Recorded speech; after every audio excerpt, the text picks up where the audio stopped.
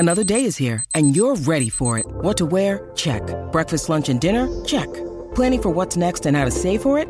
That's where Bank of America can help.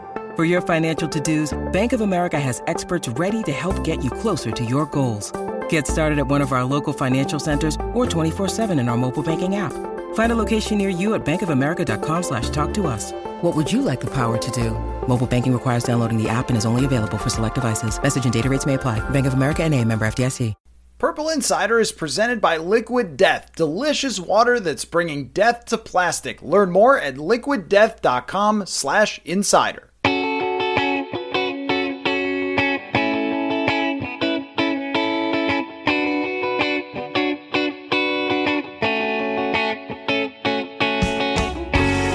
Welcome to another episode of Purple Insider. Matthew Collar here. It is a Monday morning, Murph, and as I was driving home from Lambeau Field last night, there was one thing I kept thinking about, and that's I wanted to hear Brian Murphy's reaction to that, because Murph, you have ridden the wave. You have told fans, look, you know, there's going to be ups and downs, but it's a fun season. Let's just enjoy it and see what happens.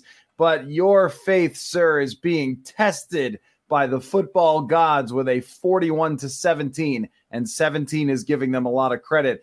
41-17 win. What say you this morning, Murph?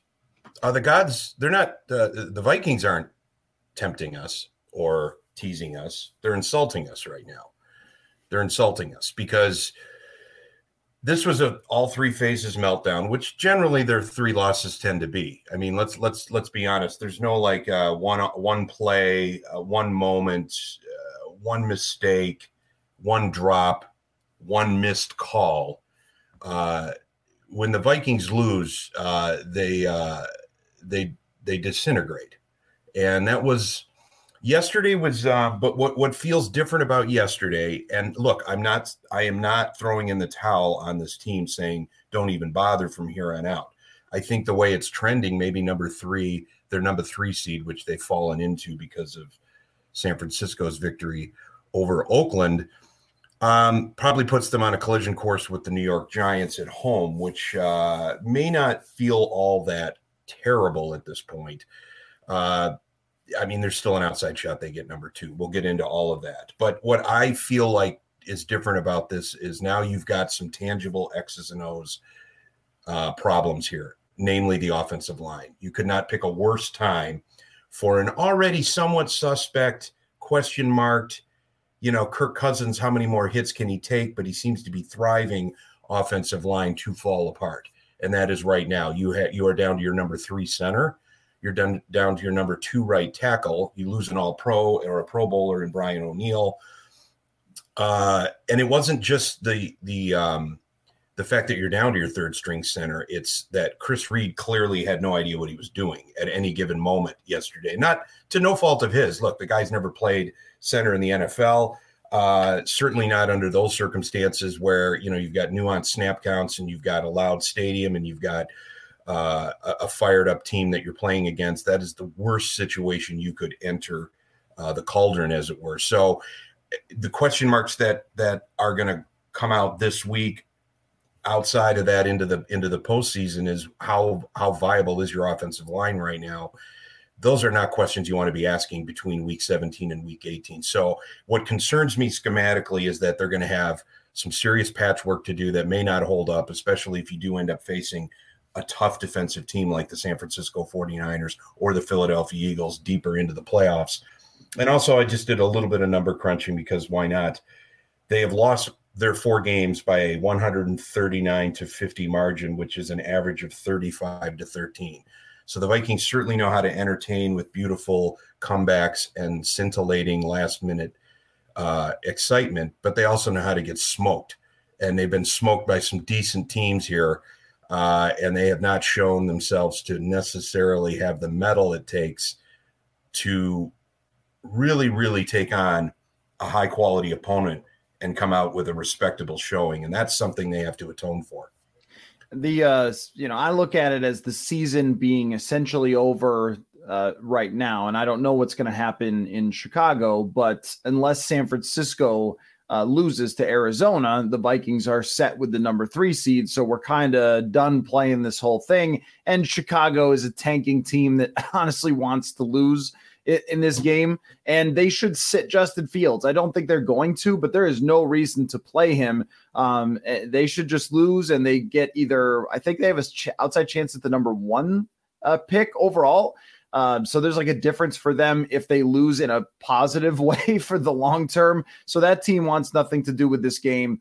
The Vikings don't control their own fate with this game. So it just means absolutely nothing to me. So when you look at the games since Buffalo, since we declared them to be a Super Bowl contender because they came back and beat Buffalo, they are 4-3 with 3 double-digit losses, and 2 of them in which they allowed over 40 points. And their wins are by 1 touchdown against New England, 5 points against the New York Jets, and 3 points against the Colts, and 3 points against the Giants. That's your resume over the last 7 weeks. And the amount that Green Bay swings how your resume looks for the final 7 weeks of the season is a lot. I mean, had they beaten the Packers, thrown the ball to Justin Jefferson all over the field, and had a grand old time at Lambeau, and everybody went back happy and they were putting chains on naked Kirk on the flight home or whatever,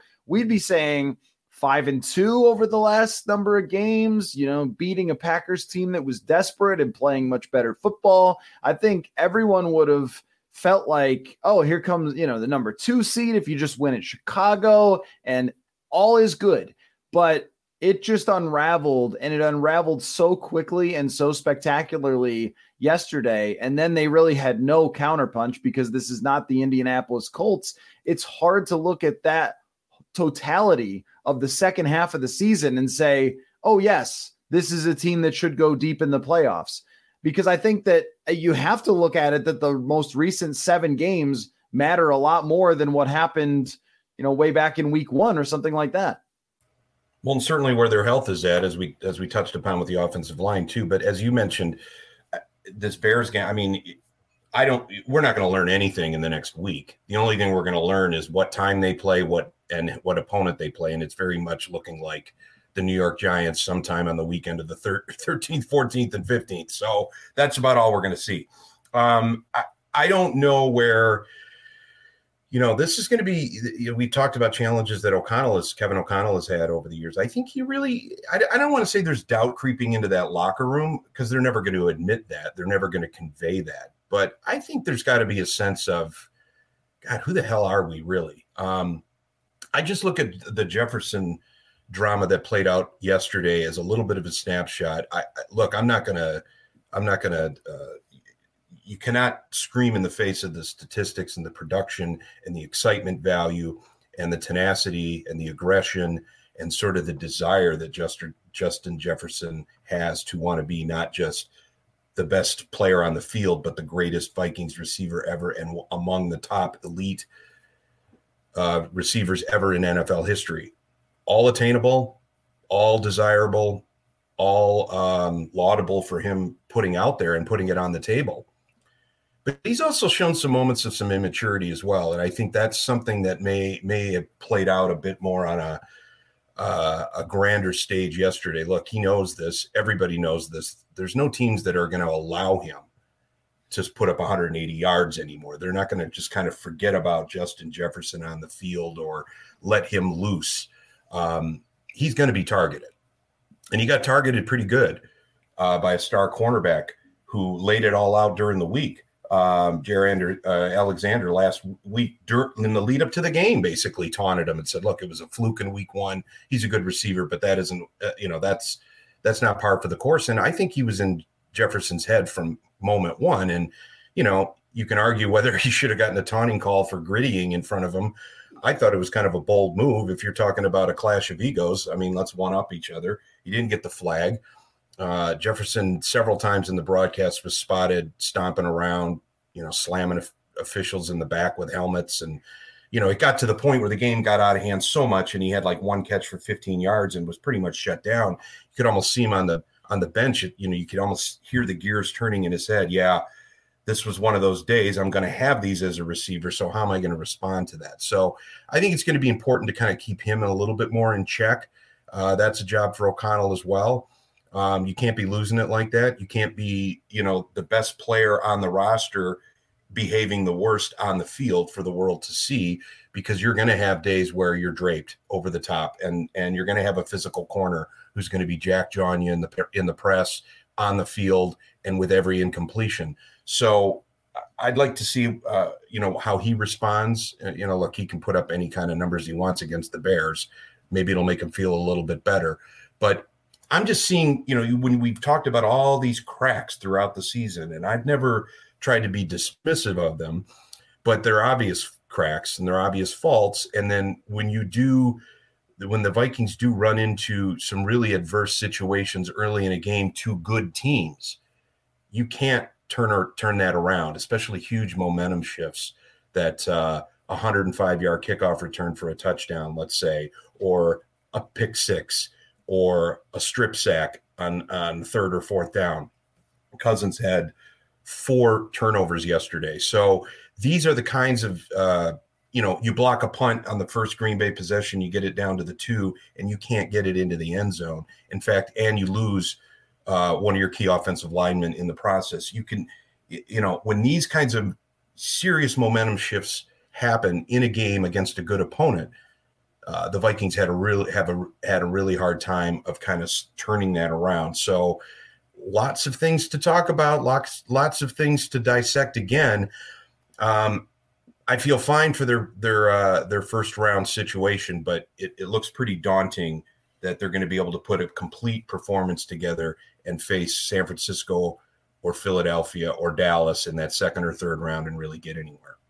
Yeah, I think with Jefferson, I'm guessing that he spent the entire week thinking about how he was going to try to roast Jair Alexander. And when it didn't work out that way, it was the wrong reaction. And we used to look at what Stephon Diggs did on the sideline, things like that, and would say, like, that's not really helping when you're getting that upset on the sideline. And with Jefferson, I think that what this team needs is someone else to beat somebody if that's how they're going to play. And after the game, O'Connell and Jefferson both said, like, oh, well, they didn't play us any differently when it comes to me than some other teams. But that's, in my mind, that's just not true. Like, most teams don't have a Jair Alexander that they can put press man on you every single play and be able to actually hang. And there was some times where he was open, and I'm sure that was part of his frustration, is the ball didn't get there for a lot of different reasons. And part of it was probably just the amount of pressure or the confusion with snap counts or whatever it might be. Kirk Cousins was definitely having one of those games where you just can't explain why everything is so off, but it was so off, and that's part of it too.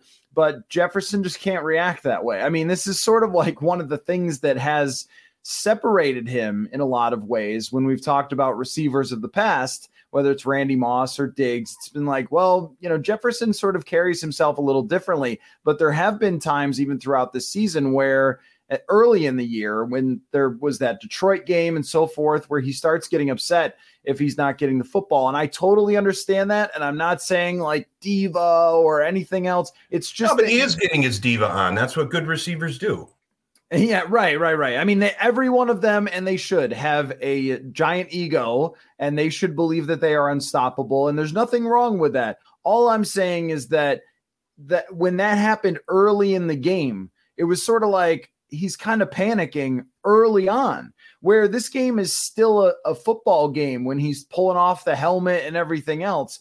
And I just thought that that's been sort of a defining feature of this team, is that they haven't been panicky, that when things have gone wrong throughout games, I mean, it was going all wrong in Buffalo. They were down by 17 points. It was snowing. It was like, they were getting after the quarterback, and Kirk overthrew KJ Osborne for a pick. And it was just like, oh man, this is going to be hideous and Buffalo's going to put up 50 on them. And they rally together and they're down by the most points anyone's ever come back from. And they rally together. That's supposed to be who you are. And then on this very big stage, when you got Nance and Romo and you got, Aaron Rodgers is over there and the Packers are at home and their field is an ice rink and they're fighting for that playoff spot and everything else. Like, this is kind of a big moment for you to go put the dagger in that team.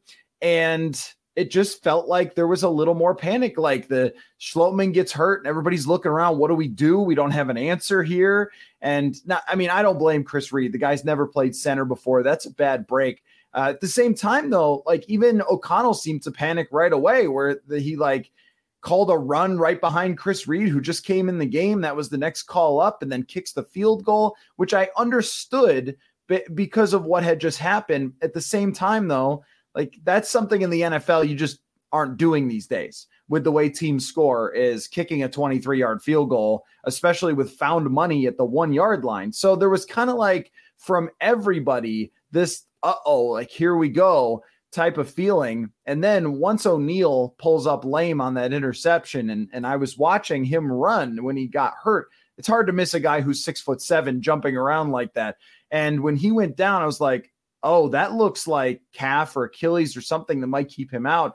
And everybody knows how important he is too. And it just seemed like what this game did was it whittled away at all of the sort of pillars of things that they can hang on to. They can hang on to that no one can stop Jefferson. They can hang on to that they never panic. They can hang on to that at least they're healthy. And then they had these key injuries. And that's what makes this one different than just a one-off bad game. Yeah, I got to admit, on the broadcast as well, when I was watching Darnell Savage go down the sideline for his pick six, on the bottom of the screen, you could see O'Neal, number 75, very clearly. It's the old, he looked like he got sniped from Appleton. I mean, he went down in a heap, and I could only concentrate on that because I knew the pick six was happening, right? That's bad. That's a disaster. That's not looking good. And then all of a sudden you see Brian O'Neal look like he literally got shot, is what it looked like. And they never got back to that coming to the broadcast for a while.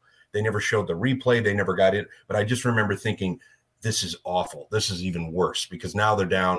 Their best offensive lineman just went down. And as you said, it looked like one of those, here comes the cart, here comes the spatula. We may never see Brian O'Neal again. Let's just hope they can save the leg. I mean, that's what it felt like because at that moment, I'm not trying to cheapen, what these offensive linemen go through. Obviously, it's a miserable life in the trenches. So it just had that vibe of, boy, this is a foundational problem now. That's what I'm getting at with the offensive line. This is a foundational problem. This is not something that gets fixed between week 17 and week 18. This is not something where you can pick up a guy on the street. These are now systemic issues, and it erodes a little bit at the confidence. And as you mentioned too, the adversity, they didn't catch a break. And if you look at the Buffalo game, the Indianapolis game comes to mind immediately. They got some breaks. I mean, they got hosed on a couple situations officiating wise against Indianapolis, but Josh Allen fumbled in his own end zone. I mean, we'll take that to the grave as a once in 100-year flood type event. They didn't really have that with Green Bay. I mean, they had things go wrong badly, but they didn't have that really either major play turnover, fourth down conversion, special teams play. They had it early with the block punt, but they didn't really cash in. And then they lose their linemen and then they lose their confidence. It's almost like they might have been better off going 3-and-out, Green Bay, to start off. But you didn't have that, and then you get Joseph coming in and he misses from, 46? And I don't know what the next one was. Just trying to get points, just trying to get a little bit of momentum, a little bit of positive vibes, and he can't come through. And you got Mason Crosby hitting from 58 for a career long. So you just had all of these things stack up, and you're like, well, that escape hatch they normally get, it did not come, and it didn't come at the time when they really needed it. And that usually is a big player or a marginal player coming up with a big-time play at the right time. That did not happen yesterday. So the seeds were sowed very early on that this was going to be a long and ugly afternoon. Hey, and let's not forget, too, Green Bay's playing for a lot. I mean, Aaron Rodgers, just based on his interviews, I think this guy stared into the abyss and realized, A, I may be losing my skill set. B, nobody likes me anymore. Maybe I should shut my mouth and take a different tone. And C, I really like playing this game at a high level in Green Bay. let's have some fun. We're 4-8, but I think we can still do things. He kind of laid down that marker, and look, now they're 8-8. What we said a few weeks ago is you wouldn't want to face the Lions in the postseason. I wouldn't want to face the Green Bay Packers and a surging Aaron Rodgers right now. So all of these things are stacking up, and suddenly, it's like the fairy tale for the Vikings doesn't, the one thing going for them is that they have a nothing game to play. So they can probably work on a few things schematically, maybe build up some confidence against the Bears, because as you like you said, I think they stopped playing in the first quarter yesterday in Detroit. So this is a game where it may not matter as far as your record and standing and seeding goes. You're going to play before San Francisco and Arizona do anyway, so you're not going to know exactly what's at stake. But if anything, it can allow them to take a breath and reset, as opposed to having a must-win game or playing an opponent like Detroit that has a must-win game to get in. This actually may not be a bad opportunity to kind of just get well quick against a Bears team that really has been mailing it in for a while. Folks, if your New Year's resolution was to treat yourself a little bit better, I've got a suggestion. Death. That is Liquid Death, actually, because it's a delicious mountain water that comes in a tall boy can, and I am telling you, it just tastes different. It's ice cold and much better than water that tastes like a plastic bottle. In fact, Liquid Death hated plastic bottles so much that was what inspired their name. They also give a portion of profits to end plastic because cans are so much easier to recycle. So if you want to give it a try, nudge along that New Year's resolution, maybe put the soda aside and give Liquid Death a try. Go to Hy-Vee, Target, Whole Foods, wherever you get your groceries, or go to liquiddeath.com/insider. That is liquiddeath.com/insider, and find out where you can get Liquid Death today. When you need mealtime inspiration, it's worth shopping Kroger, where you'll find over 30,000 mouth-watering choices that excite your inner foodie. And no matter what tasty choice you make, you'll enjoy our everyday low prices, plus extra ways to save, like digital coupons worth over $600 each week. You can also save up to $1 off per gallon at the pump with fuel points. More savings and more inspiring flavors make shopping Kroger worth it every time. Kroger, fresh for everyone. Fuel restrictions apply. With threats to our nation waiting around every corner, adaptability is more important than ever. When conditions change without notice, quick strategic thinking is crucial. And with obstacles consistently impending, determination is essential in overcoming them. It's this willingness, decisiveness, and resilience that sets Marines apart. With our fighting spirit, we don't just fight battles, we win them. Marines are the constant our nation counts on to fight the unknown. And through adaptable problem solving, we do just that. Learn more at marines.com. Right, yeah, and I guess there's two minds there. There's one where you might say, play everybody so you can flush the last one and have your last impression going into the playoffs that you bludgeon the Bears by 40 points. Or you can say, don't play your starters so you can make sure you're 100% healthy and nobody else comes up with a random calf injury that was totally unpredictable. And I would personally point to the Brian O'Neill injury as my exact evidence of why you shouldn't play the starters, and you should just assume that San Francisco is going to beat the Arizona Cardinals, who, by the way, lost to Atlanta with their backup quarterback, and Arizona's playing their fourth string. I mean, San Francisco's beating Arizona, so you're going there with really nothing to play for. But I mean, anybody else comes up with a calf injury. That's not the best turf in the world, by the way, in Chicago. In fact, usually it's awful in Chicago. So one more person gets hurt. And I mean, all of a sudden you're completely lost, I think, in the playoffs. But I think you bring up a great point, though, that what they've always gone back to is when the other team seems like they're just about to put them away in one of these games where they get behind, that somebody steps up and rises to the challenge, or even when in the close games, like against the Giants, where it was like, all right, it's Justin Jefferson time, taking over this game. And can you rely on that all the time? Of course not. But you expected, when the Packers started to pull away, for them to have that one drive that gets them back. And I think that if there is a random event that sort of turned the game, it was probably the tip pass that went for an interception where Jefferson fell down. And that is totally random. That's not Kirk Cousins' fault or anything. That's, he was open enough to throw the ball to, and it just got tipped. But then they allowed them to go down and score a touchdown. And this is where I think maybe the biggest fear comes in, is that in a game where your offense wasn't moving the ball, they needed the defense to kind of, hold strong for a couple of more drives. And they just can't really rely on that. And once Rodgers started to look a little bit confident and they started to run the ball with Aaron Jones, it was just over. Like, they're just going to move the ball on you. And I don't know how you feel about this, Murph, but I just feel like this defense is just tired. They just look tired. Like, this is another reason to play all the backups. But they're putting in Josh Metellus, they're putting in Brian Asamoah from time to time. But it looks like a defense that if the other team starts to run the ball even a little bit, like, it'll just gain momentum pretty quickly. Or if they hit a couple of passes, it'll gain momentum really quickly against them. So they almost need 3 and outs, because if the other team starts to move the ball, they're just scoring.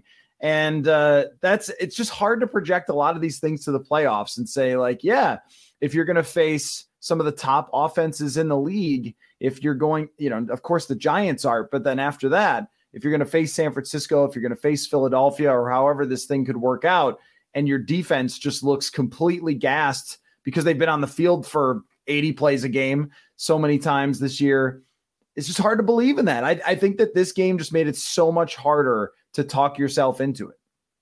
Yeah, and you mentioned, look, they've been awful against the run for most of the year, but certainly lately. And maybe the Giants are a favorable matchup, but they also got Saquon Barkley too. And Daniel Jones he put up 300 plus just a couple of weeks ago on you in a game that, you needed a 61-yard field goal to win. So, maybe the Giants in theory match up the best against them, but they're not going to be a walkover. And if they've got a strong running attack, and as you mentioned, I do agree, I think the Vikings are tired on defense. And that would have been predictable going into the year.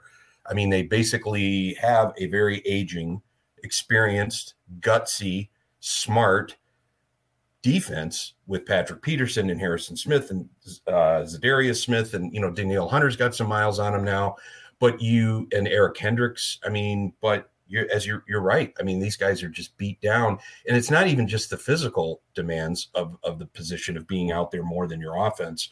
It's the mental demands. I mean, they've had to come up with some major, huge stops on 3rd and 4th down, stopping drives, coming up with key turnovers at the right moment. Adrenaline is a great thing, but after 17 weeks, they are beat down, and I don't know how much confidence fans have in Ed Donatel. I mean, yesterday on the same drive, they had 10 guys on the field for a play and then 12 guys on the field for a play in a matter of like 2 minutes of real time. How that happens in the 17th game of the season is beyond me as well. I still like the players stepping up at the right moment. Look, at this point, that's who they're going to be on defense. They're 30th, 31st, 37th, whatever they are. They're awful in almost every category. We've been saying that all season. So we know if they're going to win at any point, I think 36-33 is sort of my go-to. I always feel like that's a good winning score for the Vikings. That's probably what it's going to have to be. So, and you're going to need something to happen on special teams, special as well. So that's who they are. So fretting about them, I think you can fret about the energy level and sort of the physical nature of where physical and mental gas tanks and how much they're going to have left for a postseason run. But I don't think anybody right now feels like there's going to be a run. I think there will be maybe a moment at home against the Giants. How they look and how they perform there. Again, confidence and adrenaline can count for a lot. Maybe San Francisco gets upset. Maybe Dallas gets upset. Maybe, Philadelphia looks suddenly vulnerable. Things can shift awfully quickly in the playoff tournament, as it were. But the way they're constructed, we're just going to waste a lot of energy and oxygen because we know who they are. We've known who they are for weeks, if not months. And now you're looking at injuries. Now you're looking at teams have found ways to stifle Jefferson, maybe get in his head, offensive line problems. Cousins has been taking pressure all year. How many more hits can he take? Because at a certain point, there may come a hit where he doesn't get up. I saw that in Washington. I was in the seats, and I remember feeling that he took a huge hit in Washington and he wasn't getting up. And I thought, wow, the bubble's finally burst. So it's a high wire act all the way around. So I guess my advice, again, Dr. Murphy from his chair of psychology here to all you folks is don't get upset about the things that you know are already a mess. Just hope and think that maybe magic will happen again, because the only way they're going to go anywhere is through magic. It's not going to be through sheer will and manpower and depth and great schemes and great coaching. The Vikings are an emotional team. It's going to end badly, or it's going to continue on lovely. Is there any argument, or maybe you could try to make one, for this being an overreaction to this game? No, because I think it's a collective overreaction to the entire season. I don't think it's necessarily this game that we're losing it over. Everything that happened yesterday reinforced the doubts that are very legitimate and out there, and that is they don't have the depth, they don't have the defense. T.J. Hawkinson had been ascending throughout. He struggled yesterday with the ball, struggled with his footing. I know a lot of players did.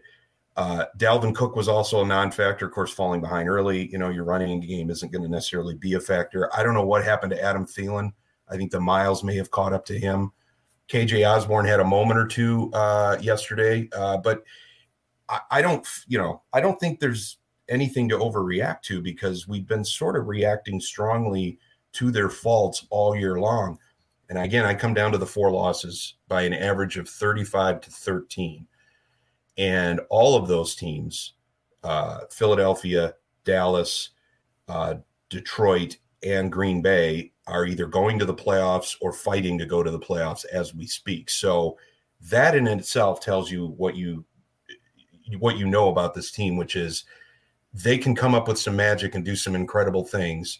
But they can also be humbled hard by teams that have their own talent levels and missions. This isn't just, nobody's going to part the sea for the Vikings to do their magic. They have to work hard and earn their opportunities to put themselves in positions to pull games out. But if anything, yesterday reinforced the fact that this is a flawed team, maybe not fatally, but certainly flawed, and their depth and their aging defense, it's not a recipe for success, but that doesn't mean they can't, grab another horseshoe or two in January and make things happen. So I would be cautiously optimistic going into the first round of the playoffs. If they somehow win there and head into the Lions' den of San Francisco, Dallas, or Philadelphia, have a bottle at hand and just maybe enjoy the entertainment value of it. But I wouldn't be booking any tickets to Glendale. Well, that was inspiring. Are you by the way, you wanted an honest assessment, and you wanted, a no frills diagnosis. I think that's where we're at. Yeah, they really broke you yesterday, Murph. They really did. You'd been the guy, like you'd been carrying the torch, but Green Bay, it's just different. I want you to guess real quick how many 100-yard rushing games Dalvin Cook has this year. I'm going to say none, maybe 2. 2 is right. Who?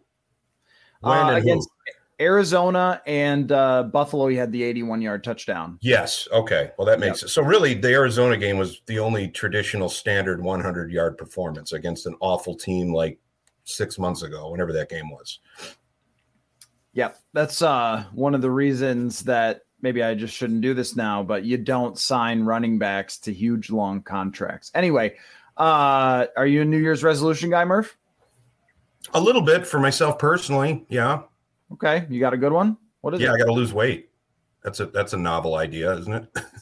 Well, how original. From a very original personality and writer comes, I've got to lose weight. Yeah, I got to drink less, work out more, and eat better. Said 600 billion people on the planet. I'm a one day at a time guy. I just sort of I assess every day. Every day is my New Year's resolution. If I want to change something, I just change it. I don't decide on January 1st. So anyway, thanks for letting me be vulnerable. Well, what is there? What is there to change? Look at me. Look me in the face. Is there anything to change here? No. I salute you for getting in the car at Lambeau and turning around and coming home last night. It's quite the decision. I was going to stay in Appleton, but I was just like, forget this. I'm going home. I don't want to stay in Wisconsin more than I have to. And I'm the negative Nelly. You were so put off. You wanted to get home as soon as you could. We're allowed to take pot shots at Wisconsin. That's like what you do. I would agree. Yeah. That means even though neither of you or Especially I are Green Bay, Wisconsin. Right. Yeah. Neither of us are originally from Minnesota, but like that's when you know you got your stripes is when you can take jabs at Wisconsin. Yes. And Ohio. So I would have wept for Ohio State the other night if I wasn't laughing so loudly. That's right. Okay. Well, I wish you the best of luck. Get some, do some curls, get a little treadmill or something going on. And we will talk after the Bears game, but it's, we're really going to be discussing how things played out in the playoff race and what we thought of our final impressions. So happy New Year to you, Murph, and we will talk soon. Sounds good. All right, as we always do after Brian Murphy, let's take a look at some fans-only questions before we wrap up the show. All right, this one comes from Matt. It seems that Dalvin Cook is worn down after 250-plus carries in each of his last 4 years. Are you worried about giving Justin Jefferson 200 targets per year? Do high-reception wide receivers wear down like running backs? JJ has taken a lot of hits this year. I do not worry about that. No, I mean, when you look at the history of wide receivers, it is so much different than running backs. These guys, they do have an age curve, but the age curve extends much longer. And a lot of times, even after you have aged to a certain point, you're still pretty effective. And that's what we've been talking about a little bit with Adam Thielen, although there was no showing at all from Adam Thielen in Green Bay. So just after I had kind of been defending his season as being okay for a possession wide receiver and on par with guys who make about the same as far as salary cap goes, then he has, I believe, 1 catch. So that wasn't great timing on that. But if we look at some of the receivers who are all-time great players, and, Justin Jefferson is right on that track to be an all-time great player. I'll just pick a couple of them at kind of random here. Tim Brown, there was a great player. I mean, he was good all the way until his mid to late 30s. He had a 1,000-yard season at age 35. So let me pull up another one. Just not Jerry Rice because he's so much different than everybody else. How about Randy Moss, the most obvious one to compare? His last great season was 2009 at age 32. So, these guys, they all take some hits. You're always going to be a little concerned. Marvin Harrison, his last great season was age 34. So most of the time we're talking about guys getting into their early 30s to mid 30s before they start to wear down. Isaac Bruce, final 1,000-yard receiving season was age 34 as well. So that seems to be kind of the standard for these guys. Now, there have been receivers in the past that have had sort of a brief run with being all-time great for a little while and then did not sustain it for many, many, many years. And I was thinking of someone like Herman Moore. If you go back, and I know that ages me a little bit, but Herman Moore had a run of 4 seasons where he caught 400 passes over those 4 seasons, including 123 yards or 123 receptions for 1,686 yards in 1995, and then did not continue it much longer after that. He was done by the age of 30. And of course, the name Calvin Johnson comes up here as well as a guy who only played 8 years in the league, took a ton of hits, was a 6-time Pro Bowler, 3-time All-Pro, and set the record for receiving yards in 2012, but he was done by the age of 30. Now, part of that was probably the Lions organization, but the injuries did pile up. But I don't think that it's similar to running backs really in any way, because running backs just get grinded down on every play. Like, think about how many times a wide receiver would get hit hard I mean, there's maybe once a game, twice a game if you're getting the ball a lot. Most of the time you're making a catch and then you're sort of just being dragged to the ground. There's a few times a game where you might hit the ground or hit somebody hard. But as far as running backs, it's almost every time you carry the ball. You have people piling up on you. I also think the other part of it is that someday Justin Jefferson won't have the same jolt that he has right now, and he'll still be good. I mean, because receivers get more crafty as they go along. They learn more. They understand the game better. They become better route runners every year. So even if they slow down a little bit, they're still able to kind of make up for it with their knowledge of the game and everything else, and be effective. So when it comes to signing Jefferson to a long-term contract or anything else, I would say you don't start getting concerned until they're around the age of 30 plus. Then how much money you want to give a guy after that becomes a question. And yeah, you're always worried when someone's taking big hits. Like, you don't want to see that, but it is kind of part of the game for wide receivers. And there's nothing he can really do about that if people are taking shots at him. It's kind of always going to happen with the great wide receivers. And most of the time it does not take their toll as far as their performance in the same way. And it's definitely worth asking, and maybe this was what you were asking more than the whole historical thing, was just about this year and about toward the end of seasons and whether those guys slow down. I don't think that that's the case, but I guess it would be a receiver-to-receiver basis. If receivers start to slow down toward the end of the year, it might just be because defenses are focusing on them even more. I mean, I really don't know, but I've never really found that with wide receivers, that if you give them 200 targets over a year, that by the end of the season they're beat up and slowed down. It would be a case-by-case basis, because if it's somebody who's trying to play through an injury by the end of a season, well, I mean, that happens for every single position, right? That by the end of the year, you've got guys playing with this, that, or the other thing that they're working really hard to get through, or they're missing practice during the week to try to heal up from. I've not gotten any indication with Jefferson that he's banged up at all or that he's dealing with any sort of injury.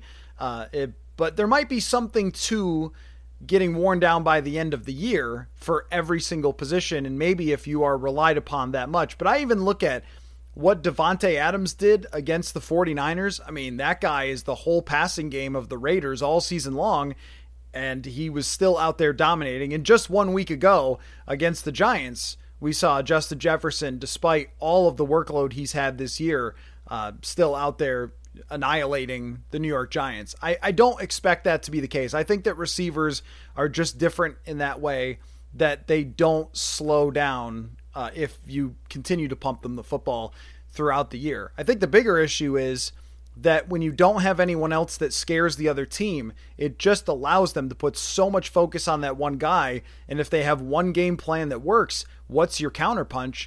And that's been the issue for the Vikings, is that if they don't counterpunch, they just don't play well on offense really at all. And that's a lot of what happened against Green Bay. When they were able to slow down Jefferson even a little, there wasn't someone else to step up. And TJ Hockenson has been that guy at times, but if he doesn't have an ideal day, like I feel like he didn't against Green Bay, they just do not have the type of weapons that we expected them to have when the season started. The way the training camp looked, you would have convinced me that KJ Osborne, Adam Thielen were having really good training camps and would have been a huge part of the offense, as opposed to both our kind of wide receiver threes. And Hockenson has been legit. Like, I don't want to overreact to what happened in Green Bay, but if you're asking a tight end to be that guy, the one thing is that they don't create a lot of downfield plays. So it's a lot of dink and dunk. It's a lot of underneath. And even though Hockenson is fast, you're not running go balls and hitting 40-yard passes to him, whereas you expect that from other receivers. But it's basically, they're not going downfield to Jefferson, they're not going downfield to anyone. And I don't know how to resolve that problem at this point, but in the playoffs, they will need someone else to be a deep threat weapon for them. And it's got to be KJ Osborne, because if it's not, then it's pretty much no one. So that was a deviation from what you were asking. But I think as far as Jefferson and his target share and everything else, it wouldn't wear down a receiver like him until later in his career, not at 23 years old. All right, next question comes from Justin. Fans only question was thinking of if the Vikings acquired Zach Wilson and groomed him for a year under Kirk Cousins, that could work and maybe not cost that much in draft capital or cap hit, perhaps higher upside and a better bet than other possible quarterback moves. I don't love the idea with Zach Wilson. I mean, for one, if a team is bailing on him before the end of his rookie contract, there is a reason, and that reason is he is bad. And not only is he bad, but it also means he's a problem. Like, I think that they wouldn't bail on him before the end of his rookie contract if his character was there, if they thought that he was given 110%, and he was a great leader and he was great to have in the locker room and everything else. He was somebody you wanted. You're going to give that person way more leeway. And I think that about Sam Darnold. Like, Sam Darnold has always struck me as being a very high character type of quarterback, that he was someone that his teammates always played for and wanted to be good. He just wasn't good.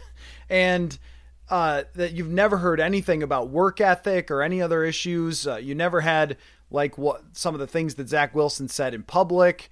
And people kept giving Sam Darnold lots of chances, I think in part because they thought that his character would catch up to his talent. And maybe we've even seen a hint of that in Carolina, but I don't think so. More likely he's just a career type of backup. But with Zach Wilson, I mean, if you're going to have a backup quarterback, you want somebody who is enhancing your starter. And that's what Nick Mullins does. Like, Nick Mullins is a good backup quarterback because you could put him in for a game or two if you had to, and he could potentially win. He's got enough talent to win, and he's done it before, but he's really going to help your starting quarterback throughout the week. He's going to be on during practice, helping the defense and give you competent reps for your defense to practice against. Like, that's what you're usually looking for a backup quarterback, not somebody who's kind of entitled and also is proven to be totally incompetent as a quarterback. So those things would kind of keep me away from him. I also think that,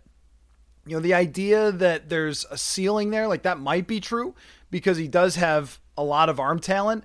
But let's say that Kirk Cousins plays one more year and they have Zach Wilson as their backup, and then they turn it over to Zach Wilson in 2024. Well, that's the fourth year of his rookie contract. So even if he's good, then he would have to be unbelievably great, because even if he's good, then you're talking about having to pay him shortly after that, and you miss out on the entire advantage of having a quarterback on a rookie contract. So in order for the Zach Wilson thing to make any sense, he has to be amazing. He can't just be okay, because if he was really good and just really good, well, you made the trade, you developed him, now you got to pay him, and then now you have the same problem that you had before as far as building the roster strength. If they're going to make a quarterback change at some point here soon, it has to be just drafting a quarterback, because that is so valuable. And I just also see almost nothing with Zach Wilson that I would say I'd want to bet on. And think about, I mean, the New York Jets really put themselves out there for that draft pick. If they're ready to go now, I'm going to pass. They would know a lot more. I'm just not interested in that. Let's see. Swervin' Mervin, our next question from Twitter. Hey, Matt, cranky Vikings fan here. You were talking about Rodgers in this game, about their game plan and taking what the Vikings gave them, showing a willingness to dink and dunk down the field. And it got me thinking, why does it feel like the Vikings can't/won't do that? Their entire game plan is Justin Jefferson ramming Dalvin Cook into a wall over and over and forcing balls down the field to the sidelines into tight windows. Our defense is really giving them nothing. Are the Vikings either unwilling or incapable of taking what they're given? It feels like the entire offense is a superstar forcing round pegs into square holes. If it weren't for JJ, this offense would be historically awful. Yeah, I don't know about historically, but it would be awful. Yeah, it would be. We were just talking about Zach Wilson like that. Now that's an offense that's maybe historically awful. I don't know, but it would be bad. It would be a bad offense without Justin Jefferson. And there was a chart floating around Twitter with the share of value that every receiving option has given the team. And of course, Justin Jefferson's little bar was all the way up at the top, and all the other ones were, at the bottom. They do have, it's so funny about this, kind of a dink and dunk offense overall. Like the average depth of target for Kirk Cousins is pretty low for this season. And a lot of those short throws have gone toward TJ Hawkinson in recent weeks. And Adam Thielen cannot really go down the field at this point. Almost every other target that's not going toward Justin Jefferson has been short. The screen game, as you guys know, it showed a little signs of life here or there, but then petered out against Green Bay. But when I look at the average depth of target for the league, Cousins has the 11th lowest. So he's throwing overall a lot of short passes. I can even look up on PFF.com just how many in terms of how far he's throwing it down the field, like how often, the percentages. So he's only throwing 9% of his passes over 20 yards, which is pretty low for his career, and almost 50%, so 45% are between 0 and 9 yards through the air. And it's more than 50% if you include behind the line of scrimmage. That's made up 13% of his passes. So if you do the quick math, almost 60% of his throws are going under 10 yards this year. I think why it feels like that big part of their offense is going downfield is because they've had so many downfield plays to just Justin Jefferson specifically, but almost no one else. I would be curious while I'm just looking at things. I feel like this is kind of what fans only becomes sometimes. It's like Matt looks up things to try to see if some of your guys' theories are right or not. But let's find out, which I'm very happy to do, by the way. That's not a complaint at all. Adam Thielen, 51% of Adam Thielen's targets have been below 10 yards and only 9% over 20 yards down the field. So that kind of tells the story there a little bit, that they just have not been able to push it downfield to anyone else. And 15% of Justin Jefferson's targets have gone 20 or more, and 37% over between 10 and 19. So yeah, that's it. Like that's the offense. The offense is dink it to somebody else or push it down the field to Justin Jefferson, and those are your only two options. But I think why it really feels this way is every offense in the world would love to do what Green Bay did against the Vikings. They would love to throw safe passes and run successfully over and over and over again. Every offense in the world, if you could give an offensive coordinator that chance, they would take it 100 times out of 100. The problem is that the Vikings have not run the ball successfully. Just looking at Dalvin Cook in recent weeks, they have not, and really all year, they have not been able to put together a consistent rushing attack to the point where opponents are afraid of it. And that allows them to do kind of whatever they want. And so when you hear them talking about, well, hey, like, you know, they're putting this safety over Justin Jefferson and pressing and putting so much attention on him. Well, part of that is that Dalvin Cook is not forcing them not to. And in previous years, I think it was helpful to their receivers, Thielen and Diggs, and even, you know, Jefferson in 2020, to have opponents really afraid of the rushing attack. Now, I don't know if this is a schematic thing, if it's a play calling thing, if it's an offensive line thing, or if it's a running back thing. It's very hard to separate those, but I'm going to pull this up right now. Again, Matt looks up stuff on Twitter, or not on Twitter, on analytics sites. Let's see. In terms of, so this confirms what I was thinking. On Pro Football Reference, it gives you the expected points added in the pass and in the run. And you guys have heard me reference that many times. The Vikings right now are 26th in the expected points added running the football. That is really bad. That's really bad. That they just have not had a good running game at all this year. And so if you want to play that way, if you want to take what the defense gives you, you have to be able to run the ball effectively. And they just have not done that. When you look at, I'm trying to look for a team at the top. Most of the teams at the top have running quarterbacks. Cleveland would be an example of this, of a team that when they had Jacoby Brissett playing, they had to run a lot with Nick Chubb and then take the underneath stuff. Sometimes Kansas City and Buffalo can surprise teams that way. You know who's the great example of this is Dallas. Dallas is the best example. They have the two running backs. They have the great offensive line. And they will just keep running at you until you make them stop. And then when you make them stop, they throw it effectively because they have a really good wide receiver. So I think that's why. I mean, I think it kind of comes down to you have a running back who's not as good as he used to be.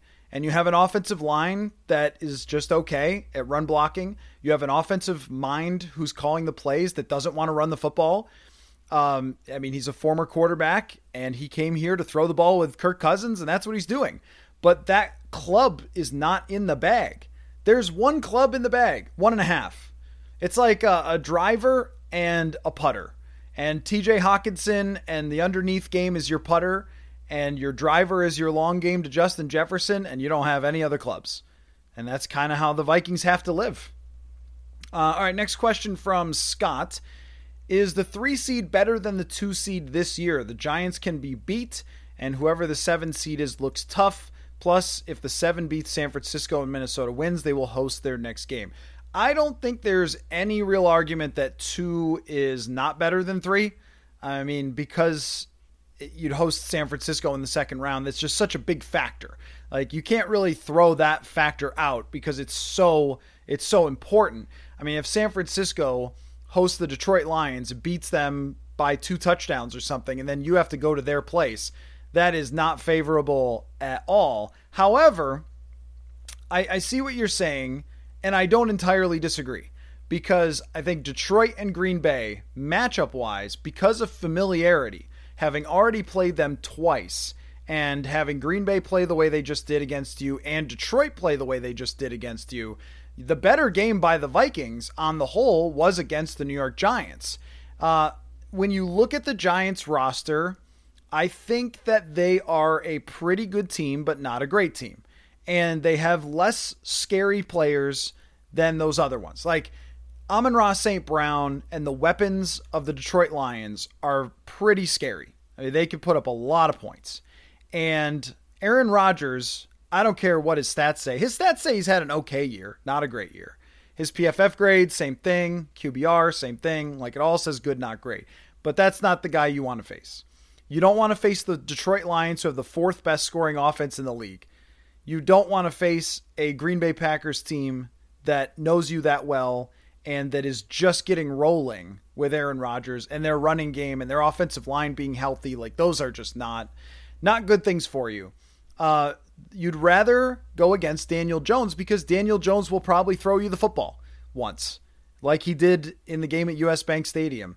That Daniel Jones has an unbelievable ratio of turnover-worthy plays. I believe he has more than twice as many turnover-worthy throws than big-time throws, so he's only going to take the open stuff, and he does not have the same level of weapons as Jared Goff, who also only takes the open stuff, but his guys are open a lot more. So as far as a first-round matchup, yes, I agree with you. But as far as the bigger picture of making it all the way through the playoffs, that is pretty hard. And yeah, I mean, if the Vikings win against the Giants, you're rooting hard for the other team because you get to play at home. At the same time, I feel like it all evens out. Because playing against 2 teams that just beat you recently, or going out to play against San Francisco, like, none of that's going to be easy, no matter what way it goes. But yeah, I mean, it's not the worst break in the world. No, it's not devastating. What happened against Green Bay wouldn't have really even been that big of a deal in my mind if they had just lost normally. But this team refuses to lose normally. It would not have gotten the reaction that it did had they lost 27-24 on a final Mason Crosby field goal and dropped down to the 3 seed. We wouldn't have said, oh man, throw in the towel for the rest of this season. No, that would not have been the case. Because no, it's not devastating to be 3 versus 2. I agree with you there. Yeah, because the Giants are a little more beatable than the Packers and Lions in my mind. I'm with you on that point. And you can't get to that second round without getting through the first, which was always my case for, resting starters in this last game, which it does not look like they're going to do. Kevin O'Connell basically said, yeah, that's not something we're going to do in Chicago other than limiting some snap counts. So they're gonna go for it and try to give themselves any chance, and they're gonna play at noon. San Francisco will play later, and so it won't be later in the evening till we're sure and locked into a playoff spot on Sunday. Next question here, this from Jeff. What chance do you think that they rest most of the starters? Hold on, there you go. Would love to see Cook get a rest and Chandler get some playing time. Jeff, I mean, I'm with you that I would rest the starters. I think Dalvin Cook needs a break. I think Adam Thielen needs a break. And I think Kirk Cousins needs a break. I mean, the way that he's gotten beat up over this season, I just think it would be better for him if he didn't play in this game. And maybe what they could do is try to get up a couple touchdowns and then put in Nick Mullins, but it just doesn't sound like that's the plan. It sounds like they're kind of going for having any chance that San Francisco steps on their own feet, and weirder things have happened. I mean, the Colts missing the playoffs last year after a meltdown against the Jaguars, you never would have bet that in a million years. Jared Stidham taking them to the brink, like maybe they think, hey, it's the NFL, you just never know.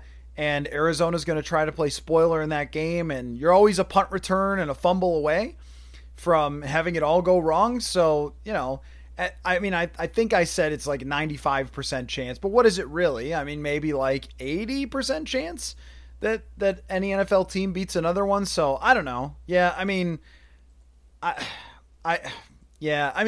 have flip-flopped so much on this, and I almost have to apologize for the amount that I've just gone back and forth, because there's a part of me that does want to be critical of playing the starters in this game, because the chances are so low that San Francisco loses, and because of how badly some guys look like they just need a break. I mean, Zadarius Smith looks like the guy needs a rest, and I mean, Danielle Hunter's been playing great, but I'd rather have him at 100% as opposed to 90 going into the last game. And you see what happened to Brian O'Neill, which the update on him from Kevin O'Connell, he called it significant, which kind of says to me that more likely than not, he won't be playing in the playoffs when you call it significant, or at least in the first round of the playoffs.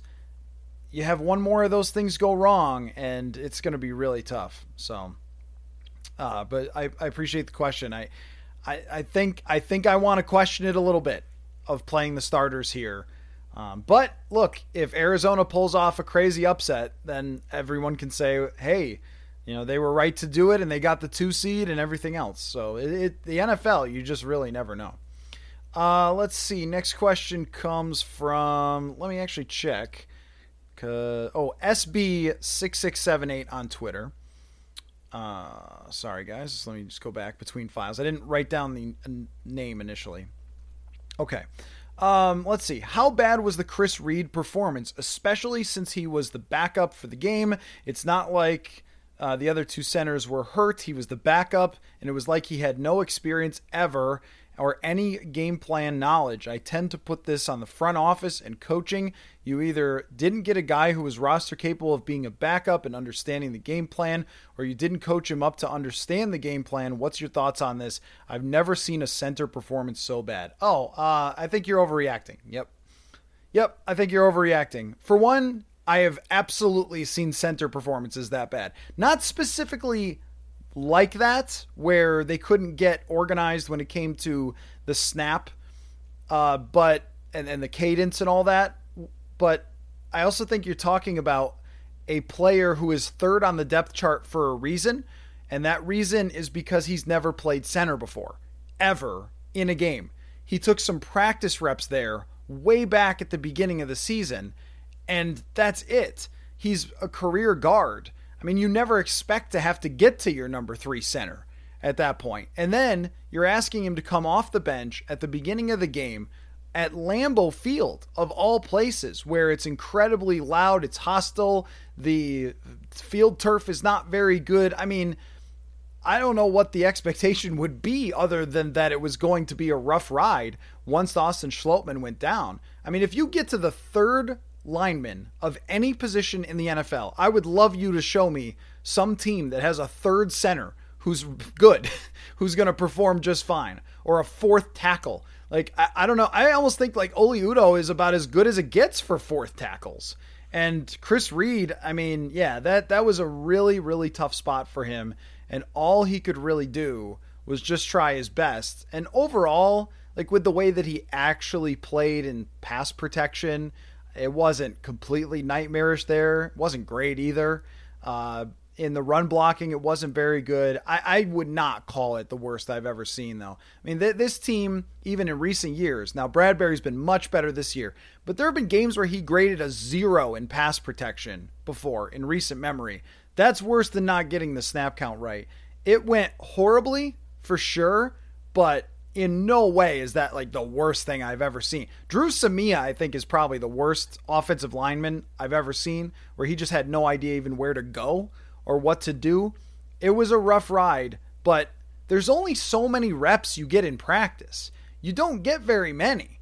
So I would be surprised if Chris Reed took any. And they talked about this. Kirk Cousins said, this week we're going to get together and we're going to work through this. And that kind of was an indication that they don't expect Bradbury back this week. And now it sounds like he might not even be back by the first round of the playoffs. So that one might be a little more significant than they were kind of trying to let on. But after a week of practice, I think Chris Reed will be okay as a center because he's been in the league before. But that was as tough of a spot as you're ever going to find. It's not even come in and play a quarter or something. It's come in and play the entire game with probably no practice. I would guess the way that Kirk Cousins talked and he defended Chris Reed, the way that he talked, it sounded to me like they would have had no practice reps together, which makes sense. I mean, because you are practicing with the ones and Austin Schlottman. Maybe you take a couple snaps from that guy, but there's not a whole lot of time in the week to prepare for a game like this. So it was extremely difficult for him. It was not a good showing at all. But I also think that we have to kind of be understanding when someone's never done it before. So anyway, there's that. And the second part of your question, let's see. When is it time to truly innovate? Try some speed plays with our fast players. Kene Nwangwu on a screen or a jet sweep. Not every play or drive, but once a game, Thielen should be a red zone player or a third wide receiver slot guy. Well, you can't put everybody in the slot. The second part of that. KJ Osborne is a slot receiver. When you look at more of his skill set, he's not a get off the line of scrimmage guy. Thielen has gone inside and outside for his career, but you really need these guys to be interchangeable with Osborne doing more slot stuff. I also think that with the cut splits that they use and things like that, or the condensed splits, that kind of is a pseudo kind of way of having him out of the slot. Like, it's not exactly putting him in the slot, but it's ways to get him off the line of scrimmage. I just don't think there's a lot that they can really change there at that point. And I am with you as far as getting Kene Nwangwu on the field every once in a while. You have to trust him to want to do that, and maybe they don't trust him to put the ball in his hands really at any point. But possibly, even the speed that we saw from Jalen Nailor or Jalen Reagor, we were feeling like they were going to start working in some more runs for Jalen Reagor, who I'm gonna stick with this one the same way I did with Cordarrelle Patterson. I think the guy's a running back. I actually think that Jalen Reagor would be kind of a dangerous sort of third down back, but they haven't really done much in that vein either, as the jet sweeps and the pitches and stuff like that with any of these guys, or a bubble screen. There hasn't been much of that, but I think from their perspective, when your offense has Hockenson and of course Justin Jefferson, everything starts there, and Delvin Cook, that everything starts there, and you might sprinkle those things in a little. It hasn't really been a lot, though. It has not been enough, in my opinion, and I would agree with you on that point. It just has not been enough of sprinkling some of those guys in. I don't think it's the difference between winning and losing, but to see Kene Nwangwu get no touches all season long for somebody who can return kicks for touchdown and is one of the best returners in the league, I don't know. Yeah, I know. I agree with you. I'm with you on that. All right, last one, at Born Too Early on Twitter. With O'Neal likely done for the year, not 100% sure on that. Significant does sound bad, though. How big of an upgrade would it be to get back Blake Brandel from injury? He seemed to fill in fine when Darisaw is out, and Udo is, well, Udo. A little bit. Clearly, since Blake Brandel won the job, we always have to trust the coaches at times with stuff like this, because how would I know from watching a training camp practice if Blake Brandel is performing better than Oli Udo? I mean, right? Like, unless it's majorly different, that's going to be a hard thing to pick up on. But both of them are a liability. It's just the reality. Almost every backup tackle in the NFL is a liability. And when Blake Brandel was in, he graded pass blocking wise a 55 over the games that he was in. And if he has to come in and play right tackle then you're still talking about facing some really great rushers. Actually, Blake Brandel in his games from week 10 to week 14 gave up 7 sacks. So no, it's not an upgrade. No, I mean, Udoh is probably the same, or it's possible he's a touch better because he's a little more physically gifted, but he does like to hold all the time. But this is crazy. It's a crazy stat. Blake Brandel was 7th in the league in sacks allowed, and he only played 181 pass blocking snaps. Most of these guys have played 600 or 700. So someone like Jonah Williams has played 700 snaps. Yeah, I mean, sacks allowed isn't quite as telling as pressures, but that is not great. He was giving up a lot of problems over there at left tackle. Anybody you have to play that's not Brian O'Neill is going to be a gargantuan drop-off from Brian O'Neill. That's just how it is.